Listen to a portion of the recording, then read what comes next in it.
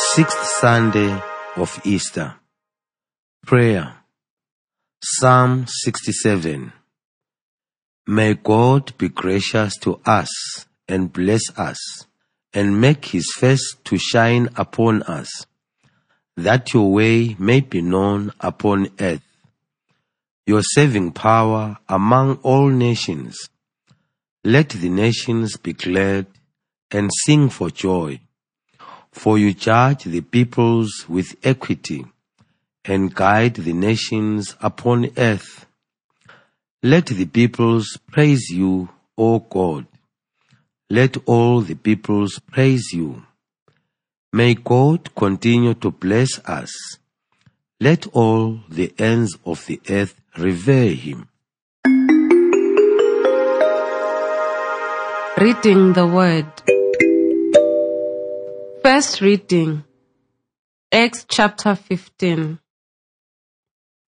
Then certain individuals came down from Judea and were teaching the brothers, "Unless you are circumcised according to the custom of Moses, you cannot be saved." And after Paul and Barnabas had no small dissension and debate with them, Paul and Barnabas and some of the others were appointed to go up to Jerusalem to discuss this question with the apostles and the elders. Then the apostles and the elders, with the consent of the whole church, decided to choose men from among their members and to send them to Antioch with Paul and Barnabas. They sent Judas, called Barsabas, and Silas, leaders among the brothers, with the following letter. The brothers, both the apostles and the elders, to the believers of Gentile origin in Antioch and Syria and Cilicia, greetings.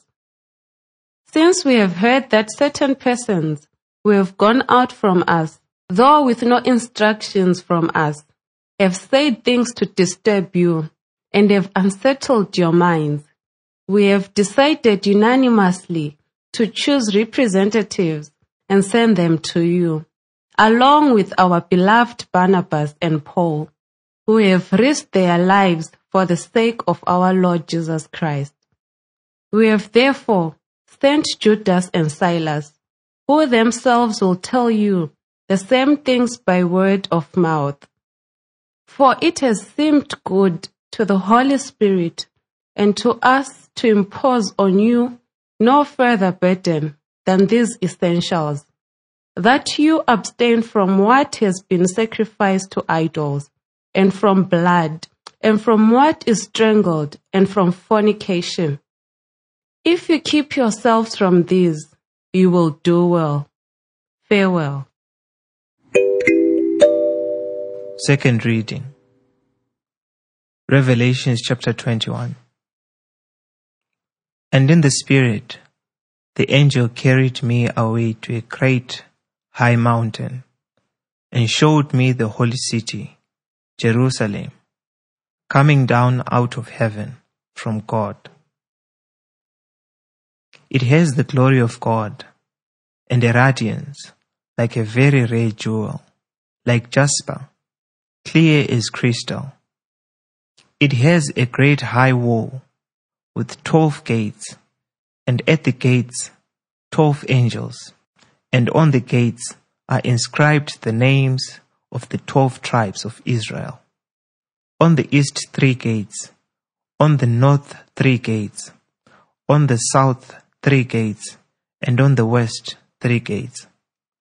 And the wall of the city has 12 foundations, and on them are the 12 names of the 12 apostles of the Lamb. I saw no temple in the city, for its temple is the Lord God, the Almighty, and the Lamb. And the city has no need of sun or moon to shine on it, for the glory of God is its light, and its lamp is the Lamb. Gospel John chapter 14. Jesus said, "Those who love me will keep my word, and my Father will love them, and we will come to them and make our home with them. Whoever does not love me does not keep my word, and the word that you hear is not mine, but is from the Father who sent me. I've said these things to you while I am still with you. But the Advocate, the Holy Spirit, whom the Father will send in my name, will teach you everything and will remind you of all that I have said to you. Peace I leave with you, my peace I give to you. I do not give to you as the world gives. Do not let your hearts be troubled, and do not let them be afraid.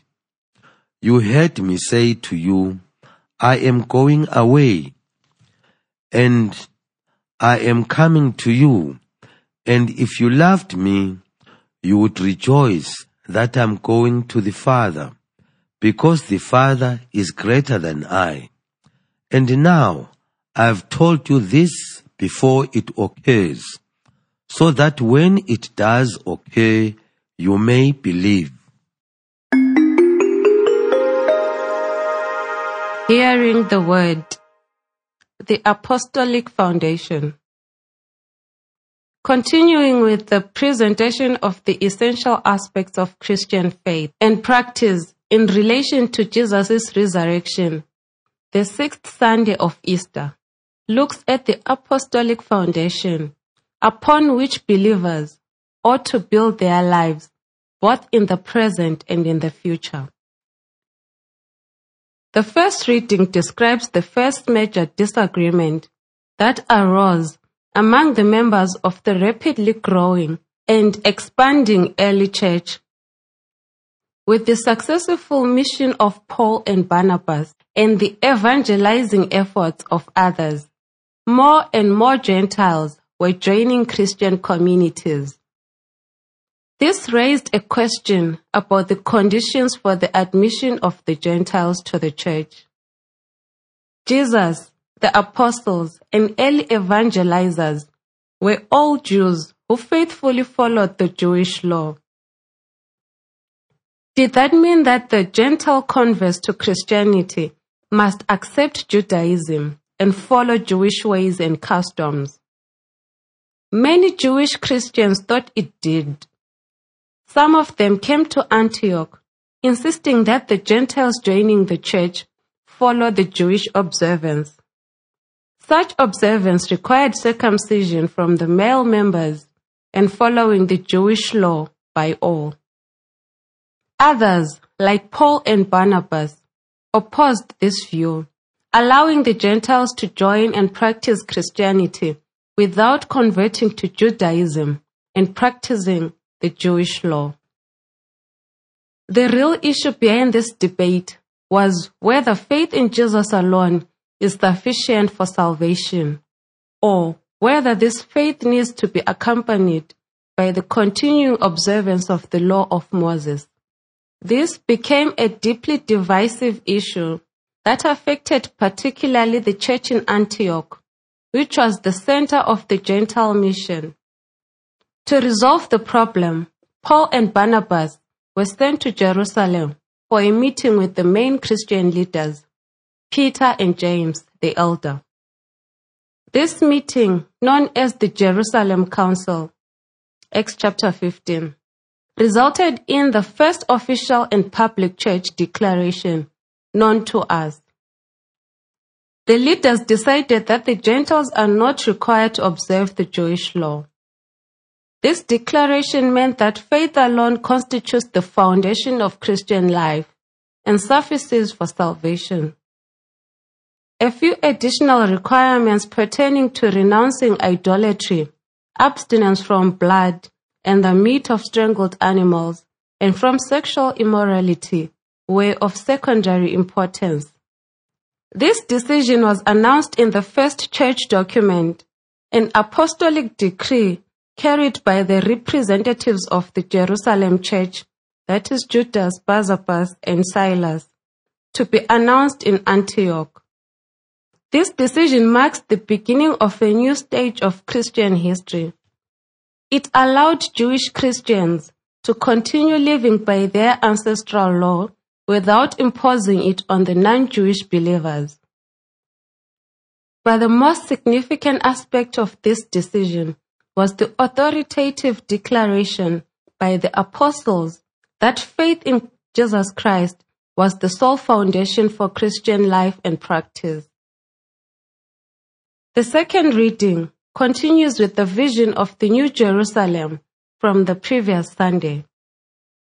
This heavenly city, radiating God's glory, symbolizes the new creation and the community of God's saved people, the heavenly church, filled with God's presence. The vision reports that there were 12 gates inscribed with the names of the 12 tribes of Israel, which control access to this heavenly city. This is a traditional biblical image based on the Old Testament, where God's people are identified with the Israelite tribes named after the 12 sons of Jacob. However, this image ultimately goes all the way back to the promise God made to Abraham. It was the promise of a new people, a great nation, which will be God's own. This promise finds its ultimate fulfillment in this New Jerusalem. This new city rests on the foundation of the 12 apostles, implying that this heavenly community was built on the foundation of the apostolic witness to the death and resurrection of Jesus. His life and death as the sacrificial lamb laid the foundation for this glorious future. Those who partake in it have heard and have believed the apostolic proclamation. Thus, the apostles' testimony was the foundation for the early church and laid foundations for the heavenly church of the future as well. This vision lays emphasis on the crucial role of the apostles and their witness to Jesus as the foundation for the earthly church and the heavenly community of glorified believers. The Gospel reading comes from Jesus' final speech to the apostles, delivered just before his departure from this world. In today's passage, Jesus speaks about two essential foundations for discipleship and apostleship. First, his followers must keep his words, which means that their lives must be directed by his teaching. Such obedience is the sign of love that unites them to Jesus and through him to the Father. The commandment of love was at the core of Jesus' teaching. He understood love as obedience to the Father and self-sacrifice. John chapter 15. Thus, the disciples' lives must be founded on obedience to the Jesus' instructions to live a life of self-sacrificial love. This was the manner of life which Jesus followed in obedience to his Father's will, and which he expects of his true followers. The second foundation for the disciples' lives is the Holy Spirit, who will be sent by Jesus from the Father. The Spirit will enable the apostles to continue Jesus' mission of revealing God to the world by teaching and reminding them of all that Jesus said.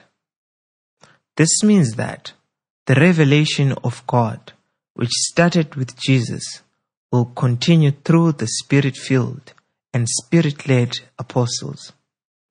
Jesus laid the foundation for their mission. The Holy Spirit, building on this foundation, will make the apostles remember understand, and apply the teaching of Jesus as they continue with their mission. According to Jesus' teaching, sacrificial love and the openness to the guidance of the Holy Spirit constitute the twofold foundation for apostleship. Built on this foundation, Jesus' followers are assured of their success as witnesses to Him and of the union with Jesus' Father, which leads to eternal life. Today's liturgy discusses some of the foundations of Christian faith and practice. The early church quickly recognized and proclaimed Jesus' death and resurrection as the sole foundation for Christian faith and life and the path to salvation. This proclamation, known as the Kerygma, forms the core of the apostolic proclamation. The vision in the book of Revelation confirms this by emphasizing that the heavenly community of God's saved people rests on the foundation of the apostles and their witness to Jesus. The gospel refers to the apostolic mission as founded on Jesus' teaching and on the continuing guidance of the Holy Spirit. Beyond a doubt, the apostolic witness to the resurrection of Jesus is the foundation for faith that leads to salvation. Those who build their lives on this foundation ought to pray with the psalmist that God's saving ways might be made known to all in the words, "May your way be known upon earth, your saving power among all nations." Listening to the Word of God. Today's liturgy leads us to reflect on the foundations upon which we build our lives. We are Christians today because there were Christians before us. If we look back far enough, we discover that our faith of today has its roots in the faith and experiences of those few early followers of Jesus. These were no extraordinary men and women. They were people much like us, many of them ordinary fishermen and workers, or women who risked much to follow Jesus and later join the early Christian group. Realizing this, we must first be deeply grateful to God for giving us these witnesses so that we may know Him and believe in His Son. We must be also grateful to them for being courageous and wise enough to take God's offer and devote their lives to Jesus. Their strength and response to God's grace makes them truly our ancestors in faith. Those first believers are the foundation of our Christian life, as our family is the foundation of our human life. We owe much to the family. It provided us with food when we were babies, protected us from harm when we started to walk, taught us the rules of life, and then sent us on our way into life through education and guidance. Again, our family is our ancestor in life, our foundation, and we must remain deeply grateful for it. However, this human family foundation might have been shaky at times, or for some of us, it sadly failed altogether. Perhaps there was lack of care, indifference, or even abuse in some form. Perhaps we were never loved and guided as we should have been, and the firm foundation to rely upon was not there. We were brought into life and then left on our own. If this is the case, how do we find firm ground to walk upon? We might look to the first reading for inspiration. Traveling through foreign lands, Barnabas and Paul came to their own people. Instead of welcome, they found jealousy and violent rejection. It must have had to be so treated, yet they did not lose heart. What helped them was the companionship and faith they shared. Neither of them faced the painful situation alone, for they found their foundation in companionship and in Scripture, as through Scripture they found companionship with God. Even if we were thrown into this life alone and without a firm foundation, we still have a chance to find what we never had. The faith, community, and Scripture can provide us with a firm foundation for life. In the community, we can find kindred souls who will share with us both the joy and the pain of life. In the Scripture, we can experience God's presence, and these are the firmest foundations one can hope for in this world. Today's liturgy calls us to be grateful for the foundations God provided for us through faith and family. It also admonishes us not to despair or give up when we feel uprooted. The foundations are there, but they need to be found, and the place to look is in the faith community and in Scripture.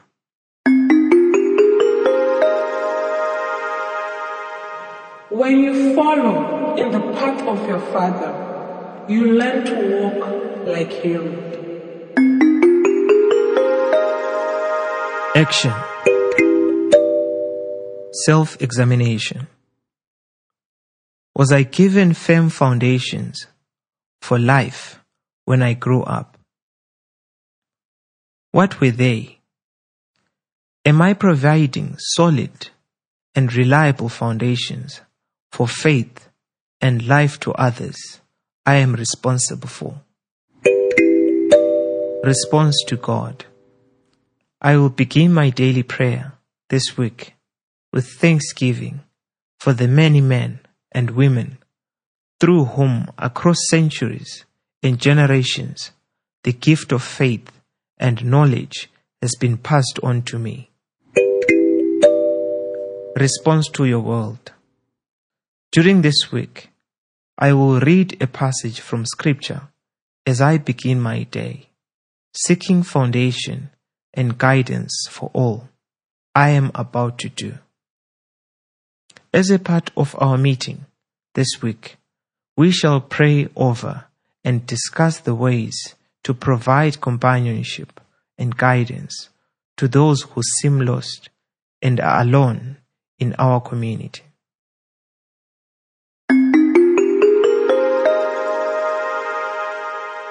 Lord God, Creator of all things, you are the sure and trustworthy foundation for my present and future.